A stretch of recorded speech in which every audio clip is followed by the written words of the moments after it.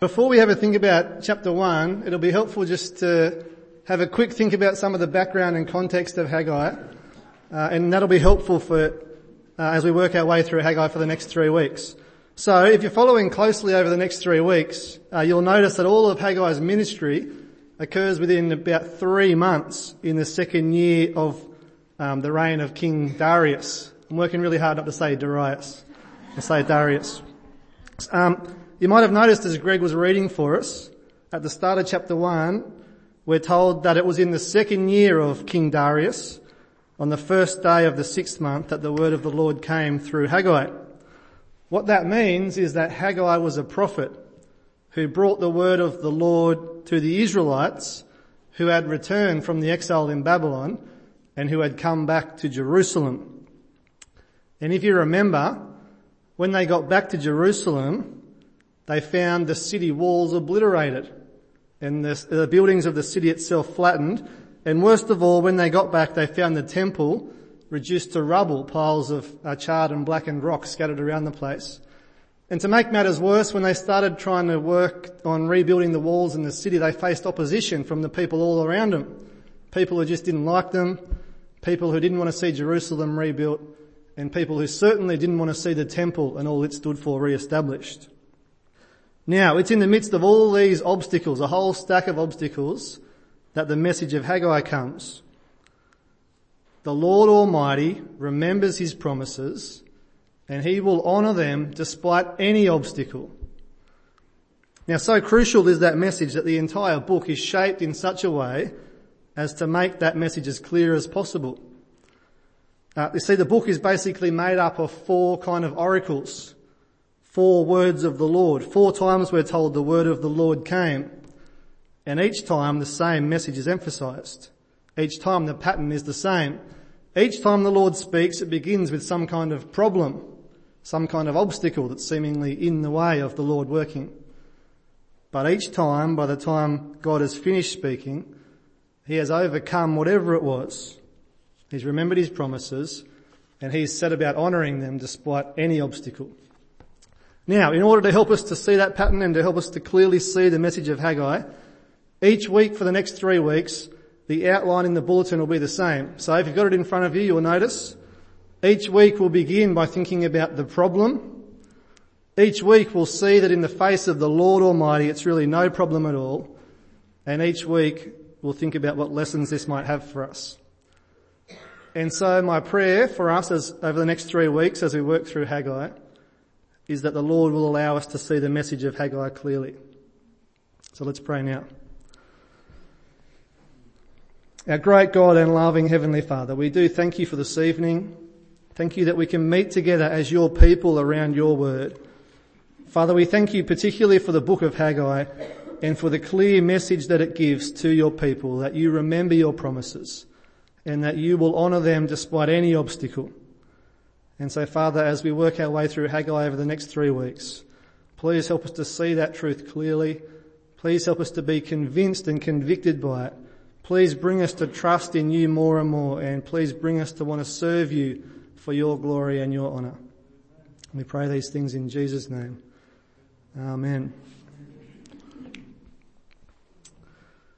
At about 3:20 a.m. on the 13th of March, a young woman who had worked the night shift through the night, she was returning to her quiet neighbourhood in New York City. And she parked her car in where she normally does, in the car park adjacent to her apartment building. And she started to walk the 20 or so metres to her front door. As she walked through the car park, she noticed a man at the end of the car park. And as she saw him, he started to come towards her.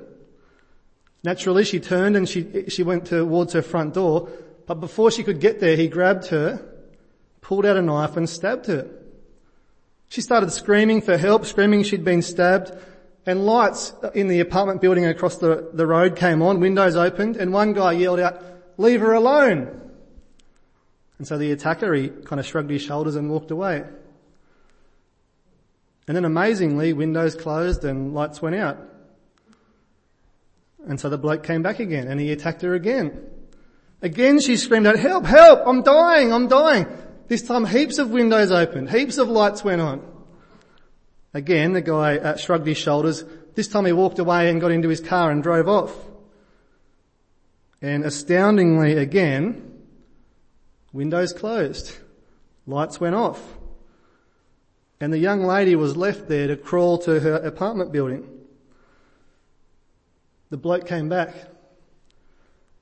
He found her at the foot of her stairs and he killed her. During those 3 separate attacks over the course of about 35 minutes, not one of her neighbours intervened. And worse than that, of the more than 30 people who saw at least one of the attacks, who heard her screams for help and her pleas, not one of them even called the police. When they were interviewed afterward, the neighbours admitted, sometimes sheepishly, I didn't want to get involved, or I didn't want my husband to get involved. One man said, can you believe it, he was too tired, and so he just went back to sleep. Several of them couldn't even say why they didn't help. Isn't that a terrible picture? Friends, that is apathy at its absolute worst. A total lack of concern. People who are utterly indifferent. And apathy, like that, was exactly what was wrong with the Israelites in Haggai chapter 1. They were apathetic toward God, and it was a major problem. As we have a look at this first oracle together, what we'll see is that the problem here is that God's people are utterly apathetic. They are completely indifferent toward God. They are far more concerned with their priorities than with God's priorities. So Haggai chapter 1 and verse 1. In the 2nd year of King Darius, on the 1st day of the 6th month, the word of the Lord came through the prophet Haggai to Zerubbabel, son of Shealtiel, governor of Judah, and to Joshua, son of Jehozadak, the high priest. This is what the Lord Almighty says. These people say, the time has not yet come for the Lord's house to be built. Then the word of the Lord came through the prophet Haggai. Is it a time for you yourselves to be living in your panelled houses while this house remains a ruin? Not sure what it's like at your place, but this kind of thing happens in our home most mornings. You know, I say to the kids, right, it's time to pack your toys away. You got 5 minutes to put your shoes on, and then we really need to get in the car and go to school.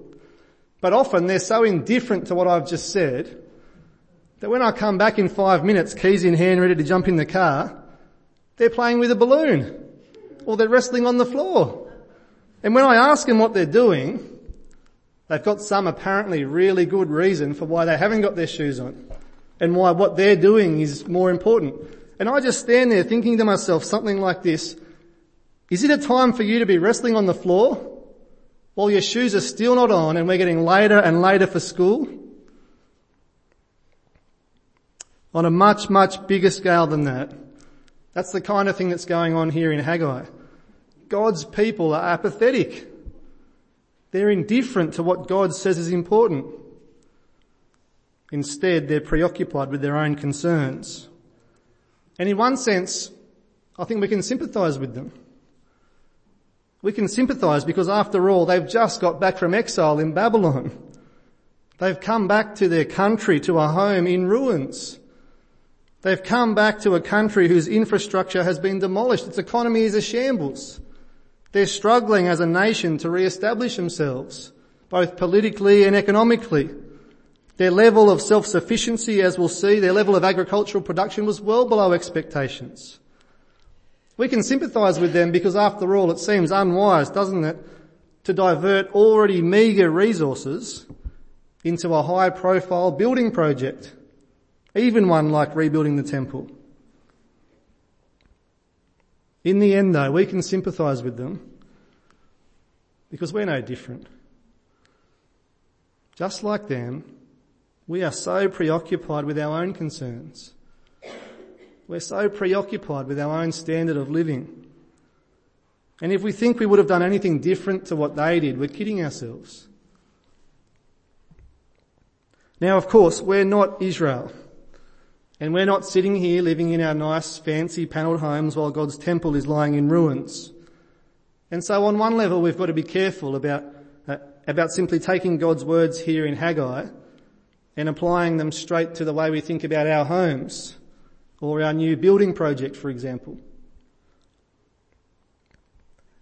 And yet, friends, I hope you're heeding the warning of Haggai here. God is not pleased with apathy. And let's be honest, we're not just apathetic about our homes, are we? This warning against apathy has a much wider scope than that. And there will be some big implications for us. But we'll get to that in a bit. For now, I hope you can see that the Israelites were rebuked for their apathy. God says to them, "Is it a time for you yourselves to be living in your panelled homes while this house remains a ruin?" Apathy toward God is not good enough. When my kids show that kind of apathy, when they're indifferent to what I ask them to do, there are consequences. They get punished. That's because apathy shows a lack of respect. It's disobedience. And so it deserves to be punished. And that's exactly what happens here in Haggai. In verse 5, God goes on to describe the consequences of their apathy. Have a look with me, verse 5. "Give careful thought to your ways. You have planted much, but have harvested little. You eat, but never have enough. You drink, but never have your fill. You put on clothes, but are not warm. You earn wages, only to put them in a purse with holes in it." Friends, God is not pleased with apathy. Apathy towards God shows a lack of respect. Apathy toward the things of God is disobedience, and it deserves to be punished. And at least part of the rebuke of Haggai 1 here is a call to repent. Repent of apathy and indifference to God. Turn away from pursuing your own interests and instead turn towards pursuing the interests of the Lord Almighty. And that's exactly what God goes on to say. So as we keep reading and as God speaks, keep an eye out, keep an ear out for the way that in the face of the Lord Almighty, this problem of apathy is really no problem at all. Let's pick it up from verse 7. "This is what the Lord Almighty says. Give careful thought to your ways. Go up into the mountains and bring down timber and build the house, so that I may take pleasure in it and be honoured, says the Lord." Repent of striving for your own comfort. Repent of being preoccupied with your own standard of living. Instead, concern yourself with my concerns. Concern yourself with my pleasure. Concern yourself with my honour. Go and get some wood, he says, and start building my house. And did you notice how the people respond? It's there in verse 12. "Then Zerubbabel, son of Shealtiel, Joshua, son of Jehozadak, the high priest, and the whole remnant of the people obeyed the voice of the Lord their God and the message of the prophet Haggai, because the Lord their God had sent him. And the people feared the Lord." What a delightful picture of repentance. They were completely apathetic. They were completely unconcerned with the things of God. But now they hear God speak and they obey his voice and they fear him. It's delightful. And yet there's something just a little bit odd here. There's something missing.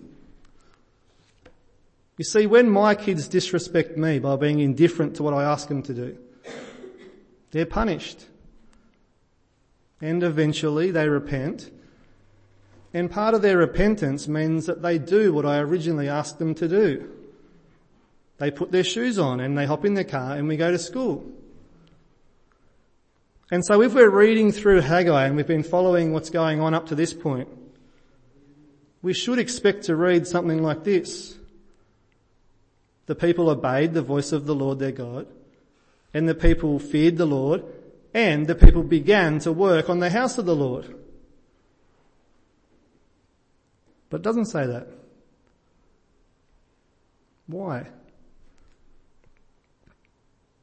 Well, I think it's because this is a reminder that it is the Lord himself who remembers his promises and who honours them despite any obstacle. You see, what happens next is that God himself comes to his people and he stirs up their spirit and he causes them to begin to work on the temple. Verse 13, have a look with me. Then Haggai, the Lord's messenger, gave this message of the Lord to the people. I am with you, declares the Lord. So the Lord stirred up the spirit of Zerubbabel, son of Shealtiel, governor of Judah. And the Lord stirred up the spirit of Joshua, son of Jehozadak, the high priest. And the Lord stirred up the spirit of the whole remnant of the people. They came and began to work on the house of the Lord Almighty their God. Make no mistake, friends, it wasn't the people's willpower. It wasn't their sheer determination. It wasn't their desire to repent that overcame their apathy. Instead, God himself came and he stirred up their spirits and he caused them to begin the work. In the face of the Lord Almighty, the problem of apathy was really no problem at all. Now friends, I hope you can see that the message of Haggai is that the Lord Almighty remembers his promises and he will honour them despite any obstacle, even the apathy of his people. So what are the lessons in this for us? Well, there are at least two. Firstly, we need to remember that God is not pleased with apathy. God doesn't like it when his people are indifferent to him, when we're more concerned with our priorities than his priorities. God is not pleased with apathy.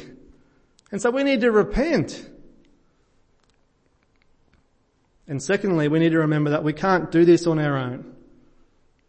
God alone is the one who overcomes the apathy of his people. God alone changes our hearts and our minds, like Leanne spoke about. We need his Spirit. And so friends, we pray. Now I hope you can feel the weight and the seriousness of this message from Haggai 1. Because friends, apathy is dangerous. It's got the potential to be one of those acceptable sins, I think. You know, the kind of things that everyone is doing. And it doesn't really look that bad and it doesn't really seem to hurt anyone, so it must be okay. But apathy is not okay. God is not pleased with apathy. We need to repent of it. And we need to ask God to work in us by his Spirit to overcome our apathy. So let me ask you, how are you apathetic to the things of God? What do you need to repent of? What do you need to pray that God will change in your life? What about if you think about how you spend your time? What would that say? How much time do you spend at sport, say? Playing hockey or cricket or soccer? How does that compare to how much time you spent preparing to come to church this evening? Like, have you even read Haggai before you turned up tonight? How does it compare to how much time you spend preparing and participating in growth group each week? How much time do you spend at work? How much time do you spend on your family, making meals, getting ready for school, doing homework? How much time do you spend with your family, training them in the things of God? Look, none of those things is bad. But friends, when they become our priorities instead of the things of God, that's apathy. What about this? How much time do you spend in front of some kind of screen each week? Watching TV, watching movies, on your phone, looking at Facebook, reading your Twitter feed. just surfing the net.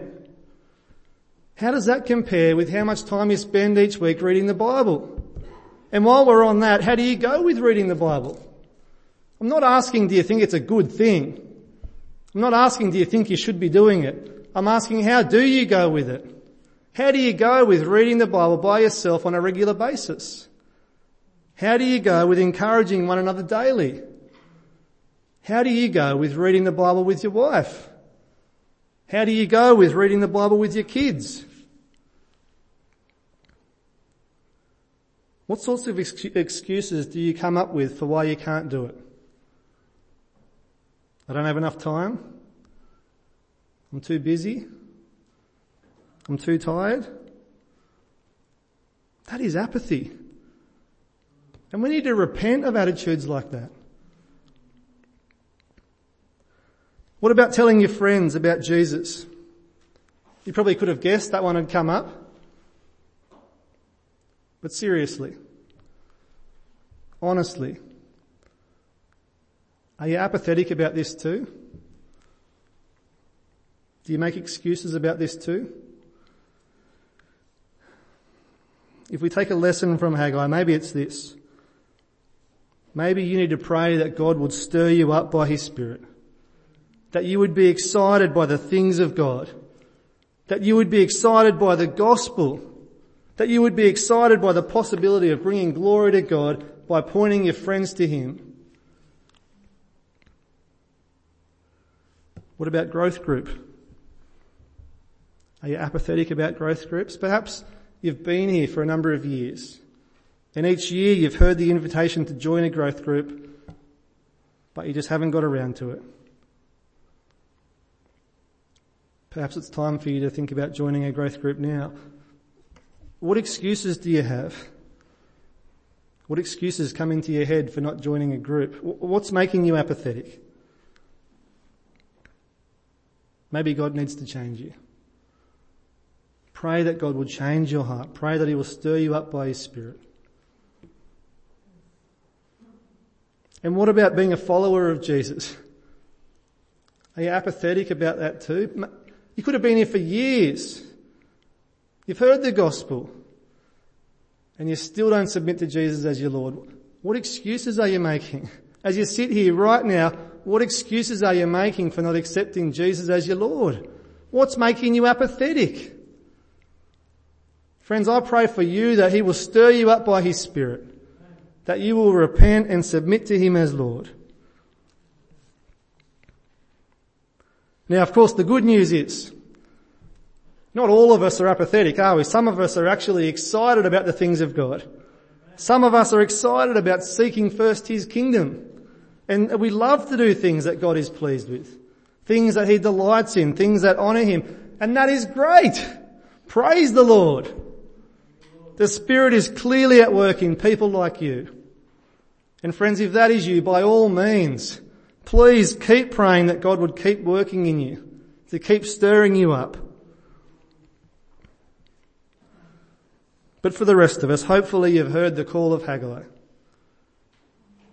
The call to consider carefully your ways. The call to repent of apathy and indifference to God. And by the grace of God, hopefully you've been stirred up by His Spirit. Hopefully you do want to love and serve the Lord Almighty more. It'd be great to pray. Let's pray. Heavenly Father, we feel the weight of the rebuke that we've heard from Haggai this evening. Father, we confess that so often we are apathetic and indifferent to what you say, to the things that you say really matters. Father, please work in us by your Spirit. Stir up our hearts that we might repent. Father, we do want to be people who seek first your kingdom. We want to be people who seek your pleasure. We want to be people who bring you honour. And so, Father, we pray, work in us by your Spirit. Stir us up. Use us to do good things for your kingdom. Amen.